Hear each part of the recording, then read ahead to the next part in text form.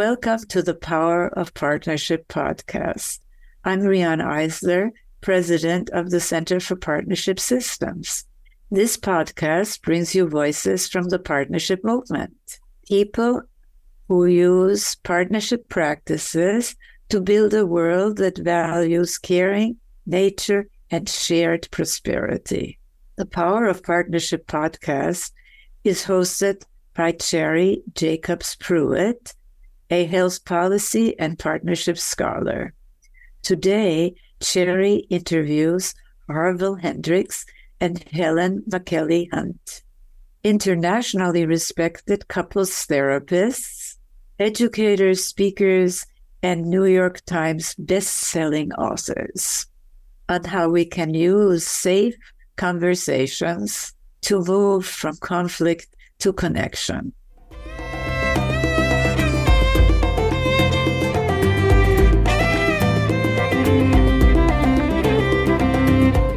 Helen and Harville, welcome, and thank you so much for being guests on the Power of Partnership podcast. It is truly an honor to be able to meet you and provide this opportunity for our listeners to learn more about you and how your work has been informed and enriched by Rian Eisler. Well, I had written a book, Faith and Feminism. Gloria Steinem was a real friend of mine.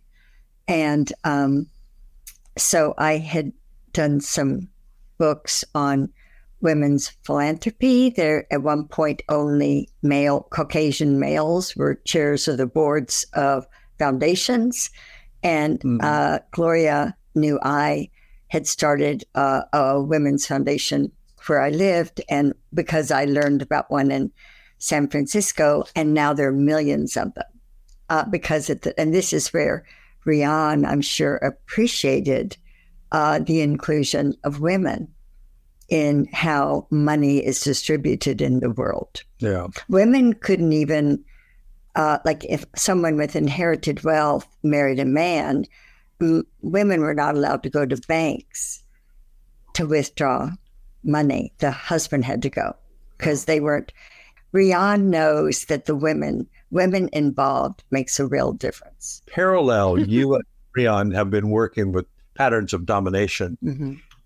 Rian, I think more in the culture at large, and you had focused exclusively on women since that was half the people on the planet, and had made major contributions both as an activist and as an author to dealing with gender domination. And I think the first place I discovered Rian was actually long ago and didn't realize the significance of it when her Chalice and the Blade came out. That was a really blockbuster and was really a powerful communication about the contrast between spirituality and the negative and war and domination and so forth. So she's been a force, I would say. Helen, I would say she's been a force in the culture. She's been a contributor to broadening our own perspective about what's going on at the local level with a couple. And a visionary about what is needed right now in the world. Yeah. And so in your work, can you share with us where you see those patterns of domination or ways that the domination narrative plays out with the couples you work with? Yeah, it's an interesting phenomenon, and very and Rian was very luminous about the intensity of her use of the word domination and the polarization of that with partnership. We really assumed that the problems in couples was psychological. It was a surprise and a very luminous thing to know that you could help couples with their psychological memories and their psychological issues, but there was still something going on that had been brought into their marriage from the values of the culture, so that culture and psychology are implicated in the struggles that couples have to relate to each other.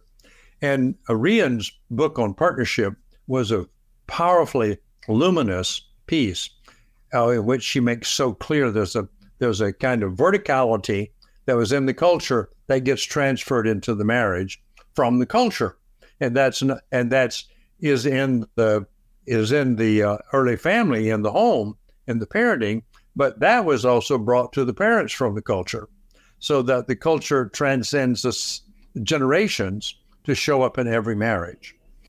When you're seeing these challenges of the domination narrative and really that entrenched cultural indoctrination towards domination within the couples that you're working with, how do you manage that challenge? How do you help change the narrative, help them understand that there is an alternative way, which is really what we would like to help everyone understand at all levels, from our most intimate relationships all the way to our relationships across the globe and even with the entire planet? The short answer to what you ask is that we teach people to move from monologue, which is a vertical way of talking, I'm the one talking, to dialogue, which is we take turns talking. When we were dating, we dated for a couple years before I proposed. He 5 years before you proposed. She keeps diminishing us. 5 years. He came over one night, and we had what is called a hot relationship. Meaning we fought a lot. Yeah. That we had strong opinions, and we were fighting, and or having difference of opinion. And I was shocked at his, and he was shocked at mine. But then we kept expressing what we thought, and then we were talking at the same time. And then I stood up and I said, "Harville, hey, one of us talk and the other listen, and then take turns. Yeah. You talk and I'll listen." And so that calmed us down. And then that became what is called the dialogue process. And so now our dialogue process we teach worldwide. Now, someone told us that the only other person that has ever taught dialogue as well as we do lived in 330 BC, and his name was Socrates, and he created Socratic dialogue, and it disrupted the youth in Greece, and he was put to death. And not till then has dialogue been taught. And this was Harville's vision. This should be taught in high school. This should be taught in college. And it should be taught before you get a marriage license instead of like a driver's license. You have to take a test. And if you can prove you use dialogue, you get your marriage license. So the couples always come and they have an inequity in their relationship of some sort. It's not always a male domination and female. It could be female domination with the male. It's not, but it is a dynamic that there is, and it focuses less around gender, surprisingly, in a marriage, as it does around who owns the truth. That is, who owns the power in the relationship. Who is going to make the decisions, and where are we going to live, and how are we going to live, and what are we going to do with our lives, or whatever, and how do we parent? Whose parenting styles do that? So there's that inequity. And usually, Helen, you came up with the words that it's called parallel monologue. Mm-hmm. Usually it's parallel monologue, which is what we were doing in your living room that night. One of us talking, the other one talking, while the other one was talking, while the other one was talking. And so what you have is what's considered chaos, and you don't even know what you're talking about anymore. You just know that you're yelling because you want your point of view out.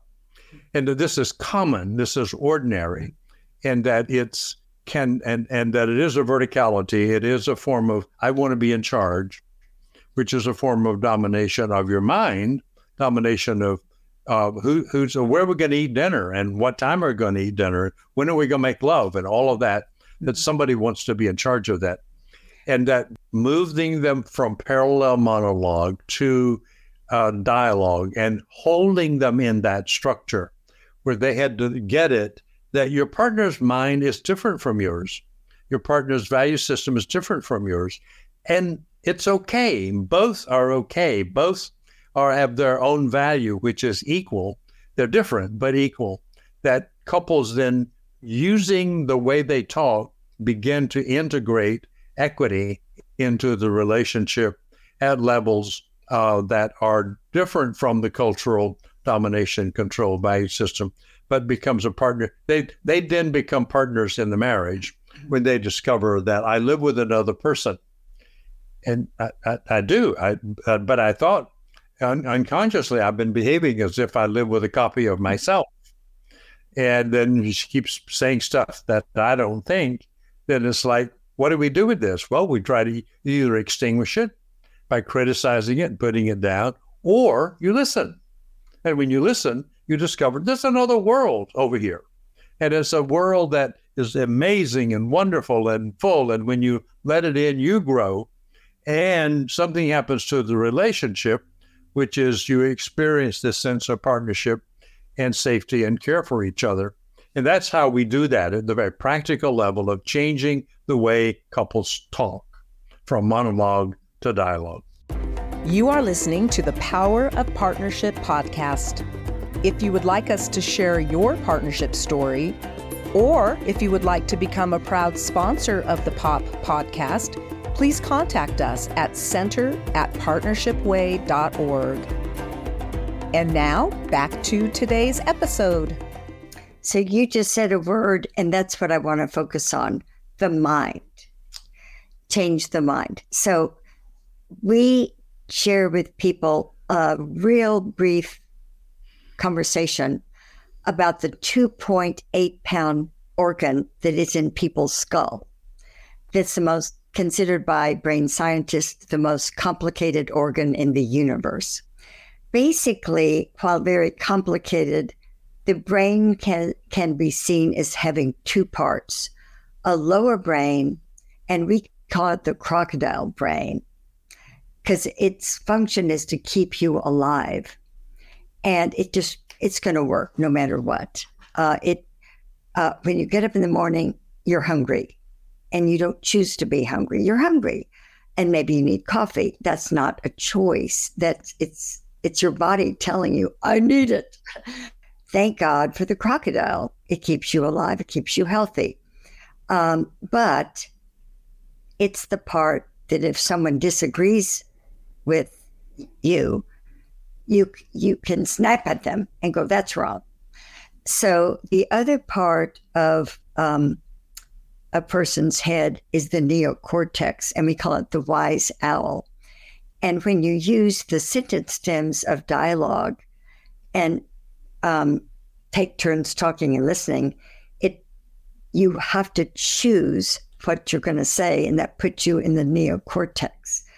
And then is there more about that, which is part of the dialogue process, puts you into the dorsolateral prefrontal cortex, a state of wonder, and it has relaxing neurochemicals of acetylcholine, norepinephrine, serotonin, and they're restful neurochemicals. You sleep better at night, as opposed to adrenaline and cortisol when you're monologuing and then someone else sees it differently and they monologue. And so it's a healthy thing to do, to learn how to have healthy relationships. Yeah. And that is what Rian's work is. Yeah. We say we're born to be in relationship. We have them. Yeah. So don't monologue your relationship. Use a part of your brain that's going to make you sleep well at night by learning to use dialogue. Yeah. And that's what we mean by healthy relationship, is how you talk to each other. The exchange is an embodiment of health or pathology. So if you want to change any difficulties, change the way you talk. And when you change the way you talk, you change memories, you change experiences. Now, ultimately, if you do it long enough, you'll change the neuronal patterns in your brain. We decided about 10 years ago, we could teach dialogue to everybody. That you didn't have to reserve dialogue for couples, but that it could become a cultural form of talking. We call it safe conversations. As when we move into the culture, in the couples work, we call it imago dialogue, because that's the name of our couples therapy. But in the culture, we use the same dialogue process, but call it safe conversations. And we strip all the therapeutic complexities of it and simply teach people how to have conversations in which they become dialogical, and with the same assumption that when two different people in two different organizations, two different religions, two political parties talk to each other dialogically, they move from who's right, who's wrong, who's better, who's more moral, to there are two people here and there are two worlds interacting, and those worlds are of equal value. So our goal with Safe Conversations is to teach it to the planet. We have a 30-year timeline, 30-year project, and our goal is to reach 3.2 billion people in the next 30 years with one thing: talk dialogically, and we'll show them how to do it, encourage them to do it, help them integrate it. And the reason it's 3.2 billion is that that's the tipping point of the world's population in 2050. The population will be 9.8 billion people. Right now it's 7.2, I think. It will move to, you don't have to change everybody, but you have to change enough people that the cultural value changes.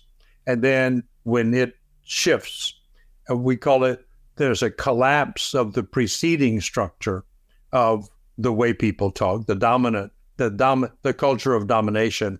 When that collapses, then a rising out of the ashes, like the phoenix, is a new civilization. And this civilization will be one of equality, one of freedom, one of diversity, and one of inclusion. And the mechanism of interaction will be dialogical. So that's what we are about, and what we see. Rian is also about the same thing, and we're on our paths to bring about not only some improvements in culture, but a transformation of culture itself from the values of domination and control to the values of equality, inclusion, freedom, and celebration of diversity. And we think that the dialogical process is the lever that can raise this world. Beautiful. Such admirable goals. We are so grateful for your presence on this world, and that you have been inspired by Rian and are continuing to move us towards a partnership-oriented world. Before we close, I want to let listeners know that you can learn more about Helen and Harville's Safe Conversations workshops, leadership trainings, and resources at safeconversations.com, and linked on the show notes for this episode. There will also be links on the show notes to the Center for Partnership Systems resources and courses and books, such as Rian's Sacred Pleasure, New Paths to Power and Love. Thank you for listening to the Power of Partnership podcast. We're grateful to Rising Appalachia for the use of resilience as our Power of Partnership theme music. If you would like us to feature your partnership story, or if you would like to be a proud sponsor of the Power of Partnership podcast, please contact us at center@partnershipway.org. We hope you enjoyed this episode and will leave us a review on your favorite podcast channel. And don't forget to subscribe to be notified when new episodes are released. I'm Cherry Jacobs Pruitt. See you next time on the Power of Partnership podcast. I am resilient. I trust the movement. I negate the chaos. Uplift the negative. I'll show up at the table again and again and again. I'll close my mouth and learn to live.